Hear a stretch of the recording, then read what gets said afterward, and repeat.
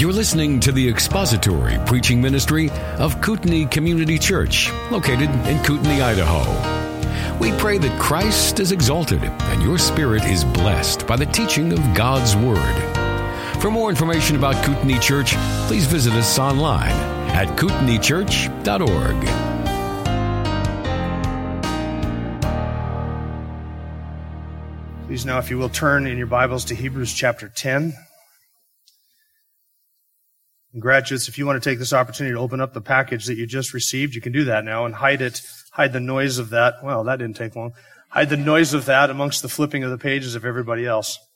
It's easier to just tear the bandage off and get it out of the way than it is to take the entire sermon to try and unwrap it quietly. So, only one taker on that. Okay. Hebrews chapter 10. We're going to begin reading at verse 32. We'll read through the end of the chapter. Hebrews 10, beginning of verse 32. But remember the former days when, after being enlightened, you endured a great conflict of sufferings, partly by being made a public spectacle through reproaches and tribulations, and partly by becoming sharers with those who were so treated. For you showed sympathy to the prisoners and accepted joyfully the seizure of your property, knowing that you have for yourselves a better possession and a lasting one.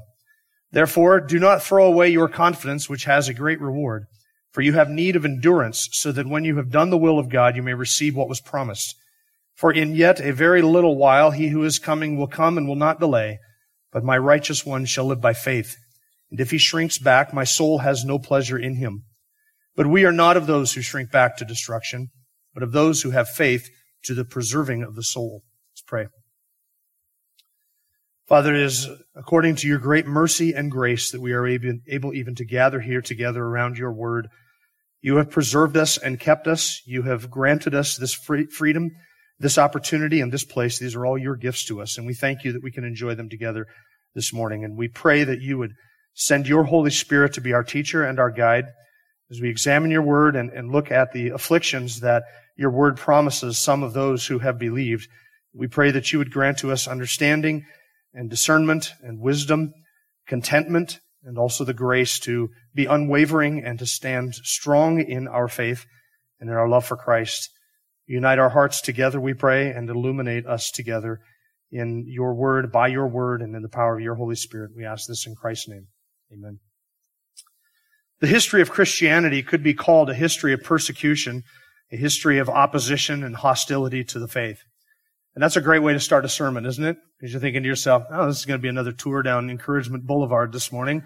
You're getting used to this in Hebrews chapter 10. Early Christians were no strangers to persecution or to hostility and opposition to the faith. In fact, Acts could be called the story of the spread of the gospel in the face of almost unthinkable hostility and opposition to the truth. And yet, in spite of all of that opposition and hostility and the persecution that was unleashed on Christians in the early church, the gospel went to the remotest parts of the world and continued even after the lifetime of the Apostle Paul. You see the persecution that the apostles were subjected to in the early chapters of Acts. In fact, you're not very far into the book of Acts. You get into chapter 3 where Peter and John heal a man who was lame at the temple gate. And they are immediately thrown into prison for that, not because they healed a man, but because they healed a man and then preached the truth to the crowd that had gathered around. So we read in Acts chapter 4, verse 3, and they laid hands on them and put them in jail until the next day, for it was already evening. And they grilled the apostles and they threatened the apostles and then released the apostles. And the apostles did what you have to do if you're going to be faithful to the faith, and that is to preach and proclaim the truth. So they went right back to it. And so then in Acts chapter 5, verse 17 and 18, we read, but the high priest rose up along with all his associates, that is the sect of the Sadducees, and they were filled with jealousy. They laid hands on the apostles and put them in public jail. That's Acts chapter 5. Then in Acts chapter 7, Stephen is stoned. In Acts chapter 8, we read of a young man who was there watching that happen and holding the garments of those who were putting him to death. Acts chapter 8, verse 1, Saul was in hearty agreement with putting him to death, and on that day, a great persecution arose against the church in Jerusalem, and they were all scattered throughout the regions of Judea and Samaria except the apostles. Some devout men buried Stephen and made loud lamentation over him, but Saul began ravaging the church, entering house after house and dragging off men and women. He would put them in prison. Of course, you know that that's not the end of the story for this man named Saul. He eventually was converted on the road to Damascus and became Paul the Apostle. In Acts chapter 12, before we even really get to the unfolding of the story of Paul the Apostle, In Acts chapter 12, we read this. Now about that time, Herod the king laid hands on some who belonged to the church in order to mistreat them. And he had James, the brother of John, put to death with the sword. And he saw that it pleased the Jews. He proceeded to arrest Peter also. Now it was during the days of unleavened bread. When he had seized him, he put him in prison, delivering him to 4 squads of soldiers to guard him, intending after the Passover to bring him out before the people. So Peter was kept in the prison, but prayer for him was being made fervently by the church of God. That's all the way up to Acts chapter 12. And then we get to Acts chapter 13, and the focus goes from Peter and John and the apostles in Jerusalem. The focus goes to this young man, Saul of Tarsus, who's persecuting the church and rounding up Christians and putting them into prison in Acts chapter 8. And then he is converted in Acts chapter 9 and baptized and then goes away into hiding. And then you get to Acts chapter 13, and the focus switches over to Paul. And we find out, ironically, in the providence of God, that this one who was once imprisoning Christians, now he himself is going to be put into prison. Acts chapter 14, verse 9, but Jews came from Antioch and Iconium, and having won over the crowds, they stoned Paul and dragged him out of the city, supposing him to be dead. It's right after that the apostle tells the church, the Christians who watched him get stoned. He said to them, it is through many tribulations that we must enter the kingdom of heaven. Acts chapter 14, verse 22. Then in Acts chapter 16, when Paul went to the city of Philippi, it says the crowd rose up together against them, and the chief magistrates tore their robes off them and proceeded to order them to be beaten with rods. When they had struck them with many blows, they threw him into prison, commanding the jailer to guard them securely. And he, having received such a command, threw them into the inner prison and fastened their feet in the stocks. And really, the apostle Paul's ministry, one of the defining characteristics of it is his imprisonment. That is one of the most remarkable things about him, the one whose first appearance in the book of Acts is throwing Christians into prison. He later on becomes one who spends an incredible amount of time in prison. After his 3 missionary journeys, Paul was arrested in the city of Jerusalem in Acts chapter 21. And then for Acts chapter 21, 22, 23, 24, 25, 26, 27, and 28, the apostle Paul is in prison. He's in chains 2 years in the city of Caesarea. And then after that, he gets on a ship and sails to the city of Rome, where he spends another 2 years, all of that under house arrest. 4 years the apostle Paul spent in prison. And because of that, we have 4 of his epistles, Ephesians, Philippians, Colossians, and the book of Philemon. After the end of the book of Acts, the apostle Paul was briefly released from prison, but then rearrested again for a second imprisonment, during which time he wrote 2 Timothy, the book that Dave read from this morning in the scripture reading. And eventually the apostle Paul, not too long after writing 2 Timothy, he was executed by being beheaded along the Appian Way outside of the city of Rome. Now, what was Paul's perspective on his imprisonment? That's a good question. The apostle who wrote 2/3 of the books of our New Testament and was so influential in the spreading of the gospel from the city of Jerusalem all the way to the remotest parts of the earth, even at one time intending to go as far away as Spain to spread and to preach the gospel. What was his view of his chains and his imprisonment? In Philippians chapter 1, verse 10, Paul says, now I want you to know, brethren, that my circumstances have turned out for the greater progress of the gospel, so that my imprisonment in the cause of Christ has become well known throughout the whole Praetorian Guard and to everyone else, and that most of the brethren, trusting in the Lord because of my imprisonment, have far more courage to speak the word of God without fear. How would you summarize Paul's perspective? He would say, my imprisonment has been for the advance of the gospel and for the encouragement of other Christians, and therefore my imprisonment in the cause of Christ has turned out for the greater progress of the gospel. Paul was not concerned that he was in prison. He was only concerned that being in prison, he would be faithful to preach the truth. Now imagine, if you will, that the church was not born in the midst of affliction and hostility and persecution. And imagine, if you will, that the New Testament was not written at all in that environment to Christians who faced that. Imagine for a moment that the New Testament church was born under the same kind of blessings and benefits and freedom and grace that we have enjoyed in our country for the better part of the last 250 years or more. Imagine that the New Testament were written at a time when Christianity and the spread of the gospel and religious tolerance were sort of the order of the day, and that the church was birthed in that environment. If that had been the case, you and I would be concluding just from reading the New Testament today that persecution and opposition to the gospel are an anomaly and not the norm. We would actually have very few examples in the New Testament of anybody ever suffering for the faith. We would have no books written by anybody who suffered for the cause of Christ in prison if it had been birthed in different circumstances.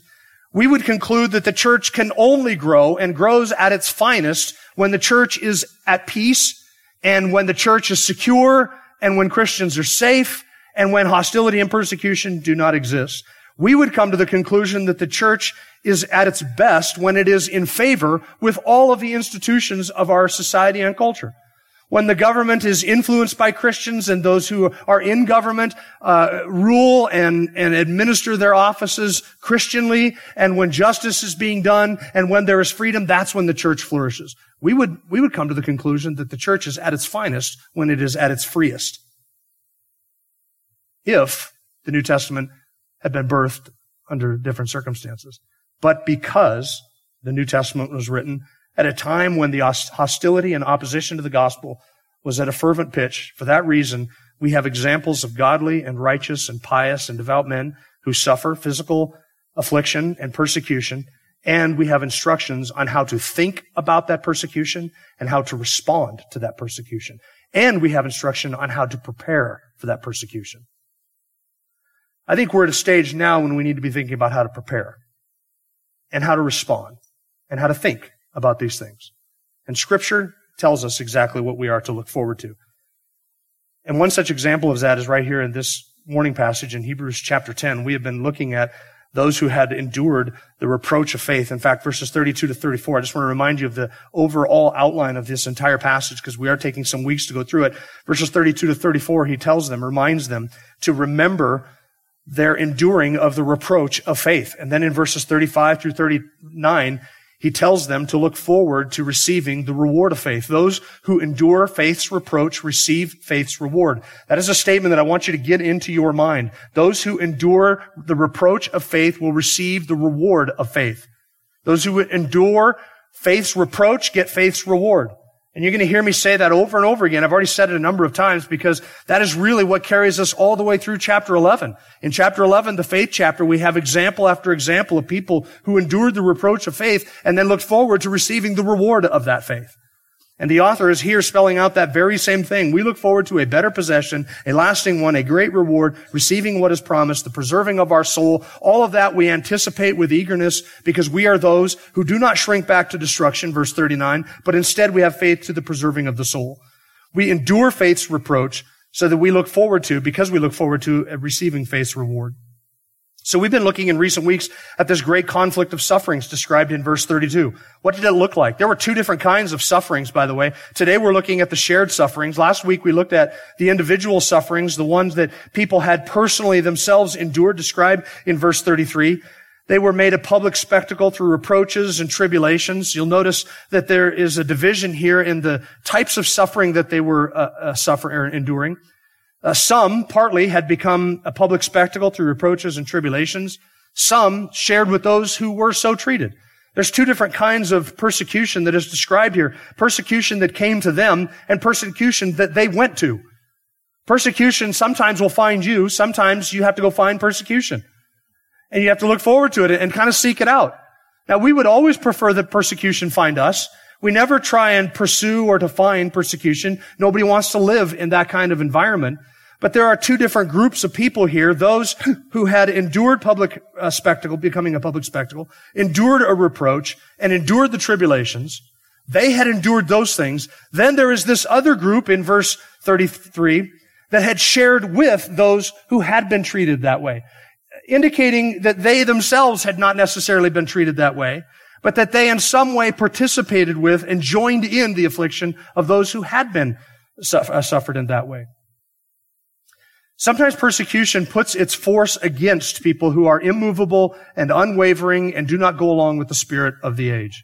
The persecution that will find you is the persecution that comes to you when you are doing nothing to seek it out, nothing to necessarily deserve it, but you are just unwavering and unbending in the truth. You know what the truth is and you stand there and you proclaim it and you rest in it. You are content with it and you just are obedient to the Lord.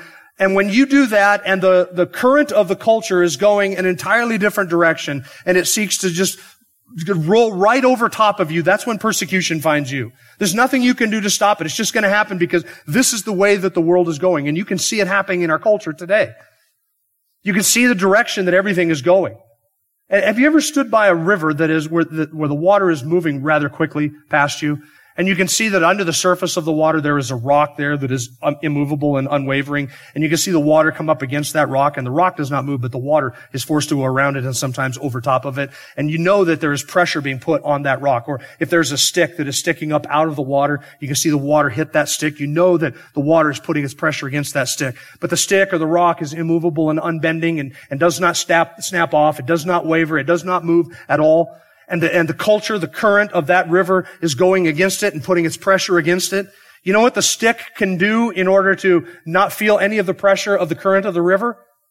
It can break off and go along with the river. And if you are just drifting down the river and not standing against it, then you don't feel any of the pressure, any of the current, any of the opposition at all. But if you will remain unbending and unmovable and not shaken at all and stand in the truth, when the culture begins to flow like a rapidly flowing river and you don't move, you are going to feel all of the pressure of that, and it will come up against you, it will be all around you, and it will even go over top of you. That's how you need to envision that. You're not a stick or a leaf that is being pulled along by the current, but you are standing immovable, and if you stand immovable, you're going to feel that pressure. That's the persecution that will find you. Listen, you don't need to go looking for persecution. Just be patient.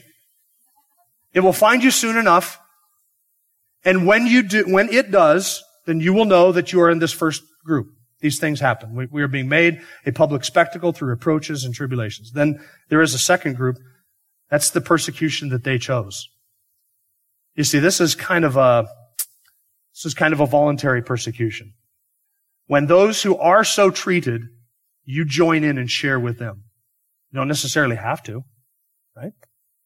Or do you have to? You kind of do. You kind of don't. I'll get to this later. You kind of do. You kind of don't. But you join in and share with them in that persecution. That is this second group that we're looking at today. There were some who had endured these things. They were treated this way. And then there are others who joined in and jumped in and shared with those who were so treated. Two different kinds of persecution. I want to make an observation that should be obvious to all of us, but it does need a little bit of, it should require us to think a little bit about this. We should give some time to consider this. Not everyone suffers the same kinds of persecution or the same degrees of persecution. You understand that, right? Not everybody suffers equally.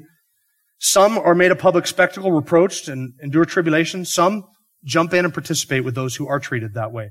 God does not evenly distribute suffering. You can observe this just looking around you. God does not evenly distribute suffering or persecution. This is true of physical infirmities. God does not make everyone blind, though he does make some people blind. God does not make everyone deaf, though he does make some people deaf. God does not make everyone crippled. He makes some people crippled.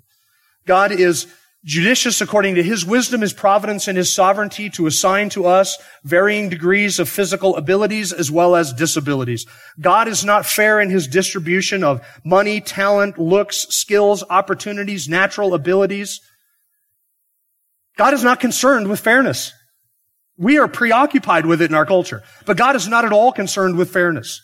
He does not distribute to all of us equally spiritual gifts, natural abilities, talents, stations in life, prosperity, or any of the other things that he distributes as his gifts. And it is the same thing with suffering. You are not currently enduring the same kind and the same degree of persecution that your brothers and sisters in Christ are enduring in Afghanistan at this very moment. You're not enduring that. I thank God for that. I'm grateful for that. It makes me pray for them and to be aware of what they're going through, but he has not distributed suffering to us in the same way that he has for them. And even in the turning against Christians in our own culture, we're not seeing an equal degree of suffering even in our own nation. We can name probably off, most of us probably could, off of the top of our heads, a couple of pastors who were arrested recently, in recent months in Canada, James Coates and Tim Stevens. Those two men were arrested. They weren't the only pastors in Canada with their churches open. I know this because I know people in Canada. And I know they were attending church. I know some of them were attending church underground. Some of them were attending church publicly. But not every pastor was arrested in Canada for having their church open. Those two men were. They were granted the grace of suffering in that way that other pastors in Canada were not. In our own nation, John MacArthur was threatened with all kinds of fines and possibly imprisonment and other things for opening up Grace Community Church. There are other pastors in this church that had their churches open at the same time that John MacArthur did, right? He became a target. I did not become a target, even though we were meeting at the same time on the same day of the week. So God does not distribute his suffering and afflictions equally or fairly. Peter, Paul, John, thousands, I would say tens of thousands of others have been asked to suffer things that I have never been asked to suffer. And you may be asked to suffer things that nobody else in this congregation will suffer. Other people in this congregation may be asked or given the gift to suffer things that you will never be asked to suffer. The church at Thessalonica faced opposition and persecution that the church in Kootenai has never faced. God is unequal, unfair, as it were, in the distribution of his sufferings. But who ultimately controls who suffers, where they suffer, when they suffer, and how they suffer? Who controls that? God controls it. And would you want it any other way? Would you want governing authorities to be the ones who determine that? Would you want the wicked to be able to be the ones who determine that? God is the one who, as a sovereign God in his providence, appoints suffering and affliction and persecution to his people in his timing, for his purposes, for our good. It's for his glory and it is for our good. And these two things are not at odds with each other. Everything he does is ultimately for the best for his people that it could possibly be. He milks from our every situation our maximum good out of that situation, whatever he appoints for us. And he at the same time milks out of that same situation maximum glory for himself. God has so in his providence and in his wisdom orchestrated all of the events of human history so that all of it will unfold in a way that brings him the maximum amount of glory and does the maximum amount of good for his people, the church. That is how God in his wisdom has orchestrated it. And since he is the one who orchestrates all of that and ordains all of it, you and I should not envy others who suffer less than us or more than us. If we see somebody who is suffering persecution to a lesser degree than us, if we envy them, if we wish that we were them, if we complain against that station in life, then really what we are doing is we are calling into question, according to our judgment and our discernment, the wisdom of God, the goodness of God, the grace of God, and the providence of God. And we are saying to God, I would be more able and more wise in the distribution of these things than you are, and I would know better who should suffer and who should not suffer than you do. And I am more able to judge the right and proper disposal of all of your creation than the sovereign God of the universe is able to judge those things. So even in the distribution of suffering, unequally as it is, you and I have to say that if it has been granted to us to suffer, just like it has been granted to us to believe, that's Philippians chapter 1, verse 29. If that is granted to us, then suffering is a gift. It is not a gift that we ask for, is it? How many of you this morning, in your private, quiet time, asked the Lord for suffering this morning? You did not. It is one of his gifts. Philippians chapter 1, verse 29. For to you, remember, Paul wrote this in prison. To you it has been granted for Christ's sake, not only to believe in him, but to suffer for him, for his sake, experiencing the same conflict which you saw in me and now hear to be in me. To you it has been granted to believe. That is a gift from God. Your faith is a gift from God so that you can believe. That is granted to you. That is bestowed upon you as a gracious gift of the Father. Not only is your faith to believe a gift, whatever suffering he appoints for you is his gift to you as well. That is how we are to think about it. So John Owen says, let every one of us be content and rejoice in whatever so way God shall be pleased to call us to suffer for the truth of the gospel. So whether we are in the group who are so treated or the group who shares with those who are so treated, whatever our station in life is, whatever our allotment in life is, we are called to not be envious and to not complain, to see it as God's gift, ordained for us, appointed for us. It is through many tribulations that we must enter into the kingdom of heaven. We should expect this. We see it coming. If he should so allow that nobody here ever suffers for the truth, then we will praise him for that. But if he should so allow that all of us in some measure would suffer for the truth, we would praise him for that as well. Because that will be his good gift to us. And those of us who do not face the hostility and the being made a public spectacle and the seizure of our property, we have an ability, Scripture says, to share with those who are so treated. That's verse 33. 33. Partly by becoming sharers with those who were so treated. That word sharer is koinonioi. That sounds familiar because it comes from the word koinonia, which is translated fellowship so often in Scripture. It is fellowship. Typically, when we think of fellowship, what we mean is a bunch of guys or women getting together and just gabbing over food or coffee or drink. We're just getting together, talking about life and the kids and blah, blah, blah. We just had visiting, catching up, getting together. We call that fellowship. That's really not what the Bible means by fellowship. Now, the idea of fellowship doesn't exclude that, but that is not the sum total of fellowship in the New Testament. The idea of fellowship in the New Testament, it's actually a word that describes a partnership or an association, an active, experiential, participatory involvement in something with somebody else. So if you and I went into a business venture together, and I contributed my good looks, and you contributed all the money, and we went in together on this, and we both had a share in this and an interest in this, then you and I could be said to be sharers or fellowshippers in that business venture. If you and I got together and did some activity where we both invested our time, our talent, or our treasure in something, and then we reaped the rewards equally in that, so that we had a common interest, a common goal, a common participation, a common work, and interest in something, and an investment in something, then we would say to be sharers in it. We had shared with it. We had become participants or associates, partners in it. Companions. It describes one who joins with you in something. Someone who shares in it with you. And if we take the commands of the New Testament teaching, the commands of the New Testament and the teaching of the New Testament seriously, then this kind of fellowship is unavoidable. Because you and I share a common interest. The gospel that we preach and that we believe, it is the same gospel. We have the same name of Christ that interests us, the same kingdom truths, the truth of Scripture. We have the same Lord. So your interests, if you're in Christ, your interests are my interests. His suffering is my suffering. Your suffering is my suffering. His people are our people. His truth is our truth. We have these things in common because we are one people with the Lord. We are the same bride. We are of the same body. We are of the same kingdom. We are of the same people. Our election and our calling, we share that in common. So that everything that is His is ours. We have the same inheritance. We have the same future. We get some of the same rewards. We worship the same Lord. We sing the same music. We have the same family. We enjoy the same citizenship, and it's not here on this earth. All of these things we have an interest in. We are invested in those things. And listen, the more these things concern me, and I am in these things, and the more that these things concern you, and you are in these things, the more we are drawn together in these things, and the more we participate in them together. So if I am going to be biblical, and if you are going to be biblical, and we are going to do the one another's, love one another, serve one another, be kind to one another, forgive one another, be generous with one another, fellowship with one another, exercise hospitality with and to and for one another, if we are going to do these things, then it is inevitable that we would be sharers and partakers in this common journey.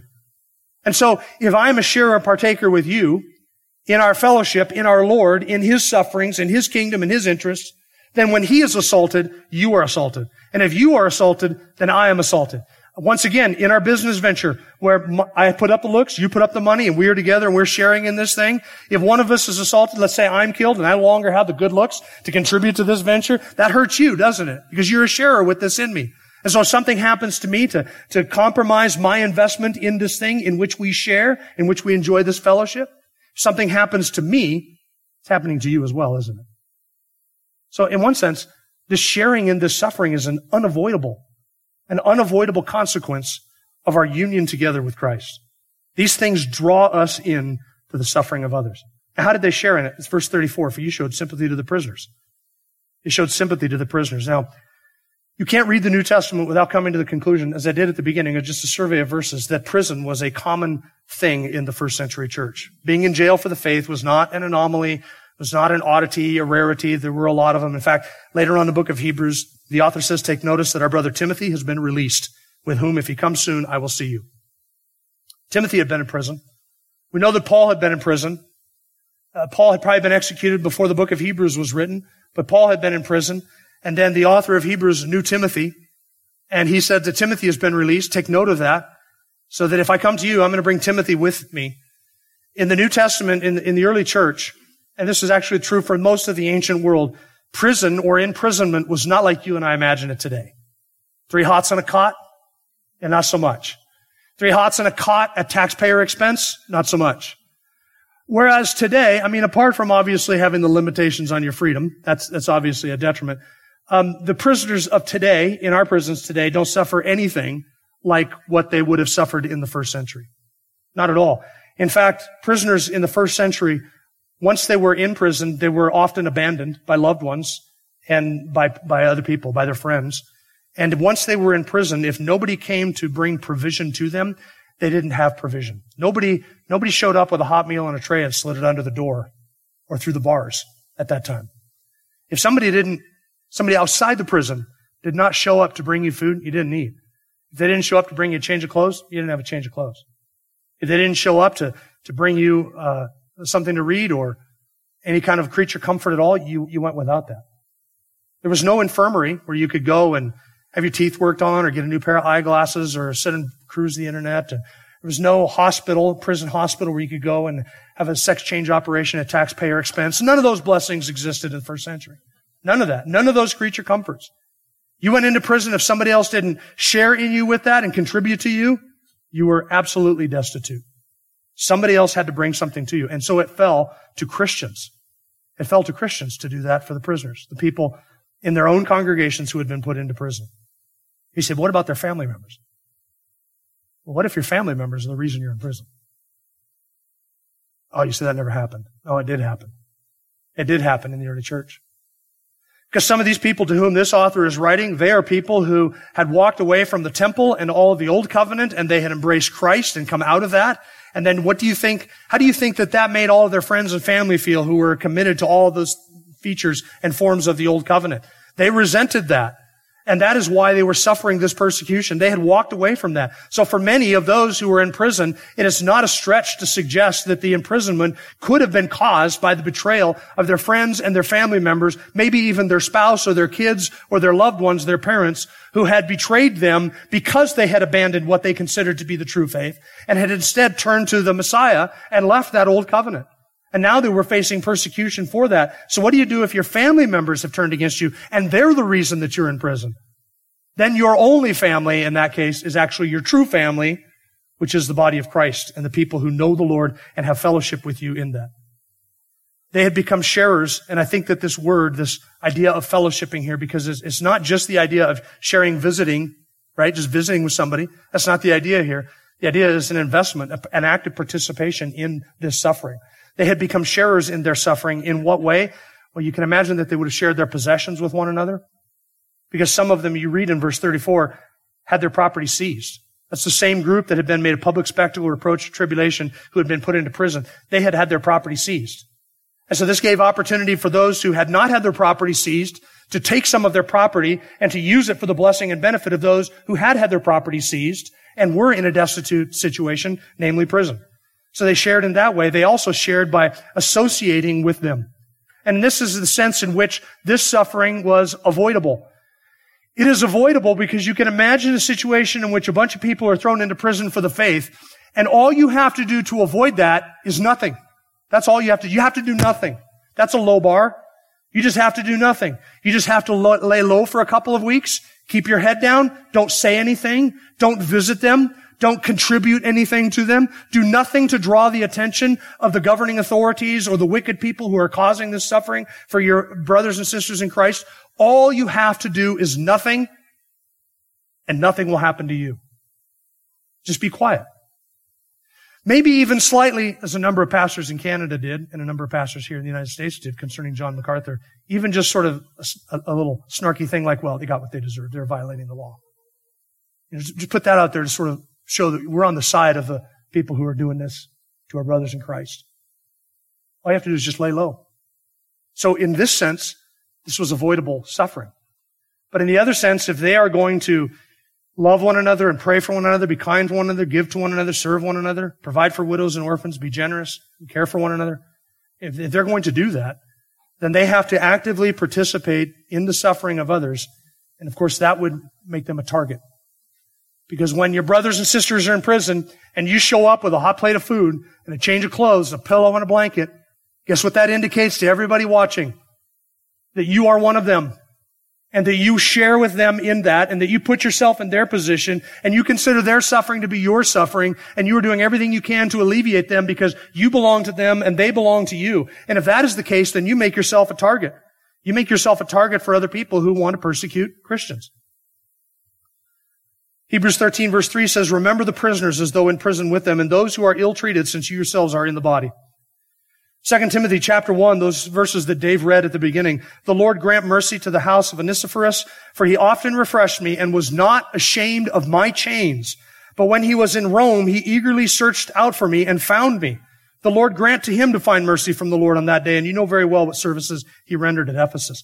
Onesiphorus is that's a guy I want to meet in heaven. I know I'll meet him in heaven. We've got a long time there. But Onesiphorus, and I'll have his name right when I meet him in heaven. Onesiphorus is one of those guys that I'm looking forward to meeting in heaven. He was a man who, when he was in Rome, knowing that Paul was in prison in Rome, he sought Paul out. He had to look for them. Hey, where can I find Paul the apostle? You know, enemy of the state, number one. The most well-known Christian whose suffering has become well-known throughout all the Praetorian Guard and all the believers. In fact, all of the Roman world, everybody knew the Apostle Paul was in prison. He had written letters from prison. The news of his imprisonment had spread all around. What they didn't know was, which prison is he at? Where can I find him? But when Onesiphorus got to Rome, he sought for Paul, eagerly sought for Paul. Why? So that he could refresh Paul. He could do something for Paul. This is somebody who didn't wait for persecution to come to him. Onesiphorus went and he found persecution. He made himself a target by sharing with those who were so treated. Onesiphorus in 2 Timothy chapter 1 is a perfect example of the very thing that we're talking about here. I hope that you can see how body life in the body of Christ is essential to being able to do this for other people and with other people.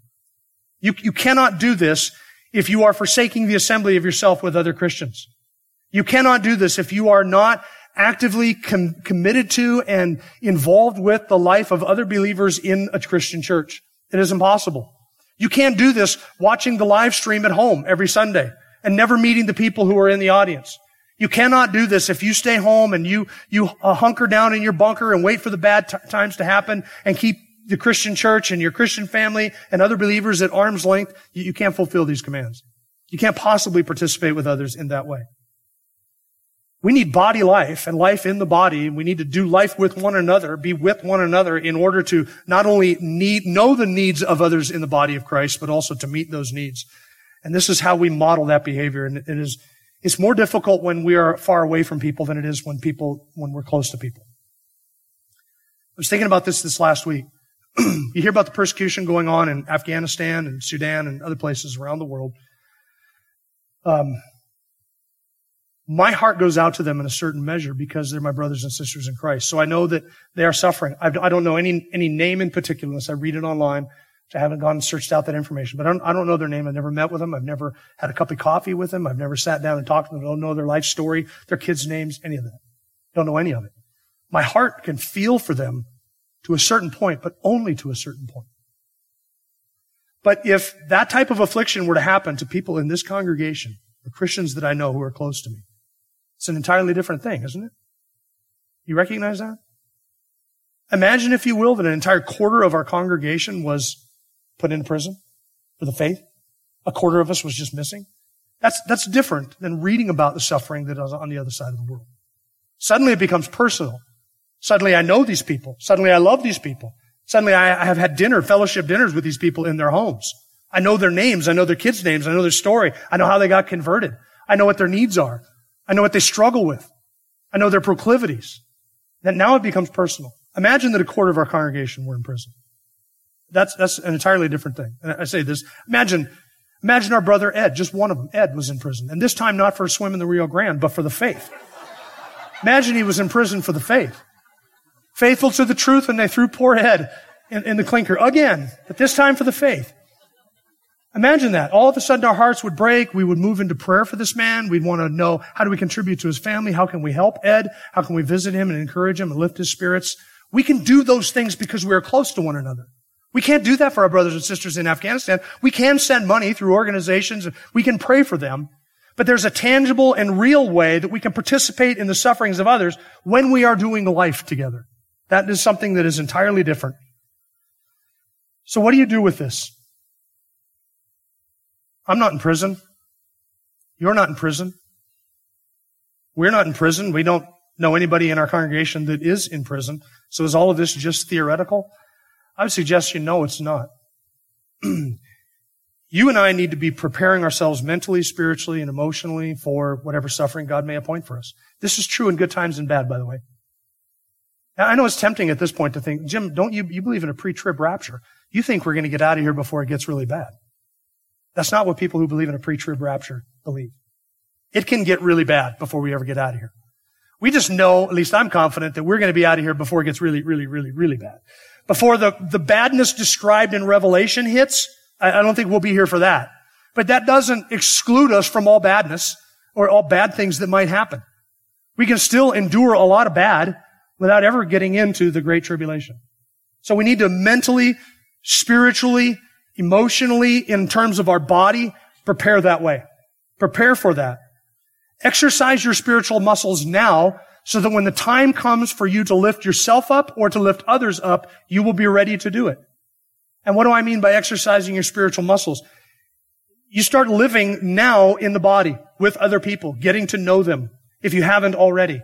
You don't live in isolation. I know the tendency in our Western culture is to think that the best thing to do in difficult times is to buy a big chunk of land as far away from civilization as we can, build a bunker, hunker in the bunker, and keep everybody at arm's length because we can't trust anybody, we can't love anybody, we can't be near anybody, and I'm better off on my own. No, Scripture says that the opposite is the case.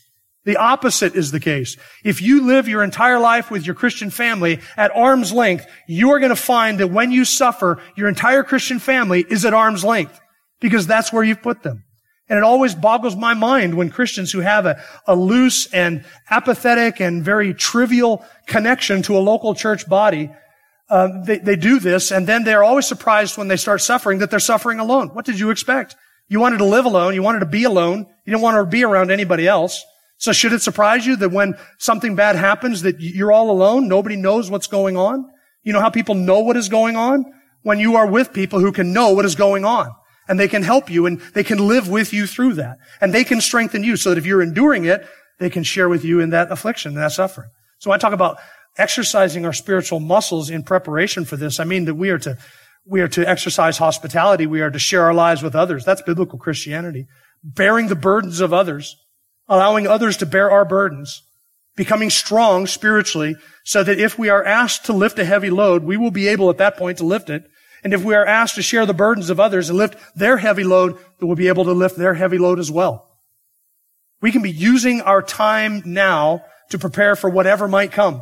Now, what is the worst case scenario of what might what if nothing bad happens to me? Oh, well, then I guess you wasted your life getting to know and love other great people.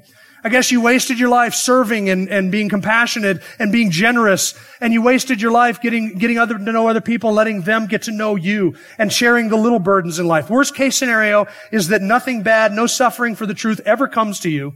But you have enjoyed others in the body. You have strengthened your spiritual muscles. You have participated in spiritual disciplines. You've been obedient to Scripture, and you get to reap the rewards that such obedience promises.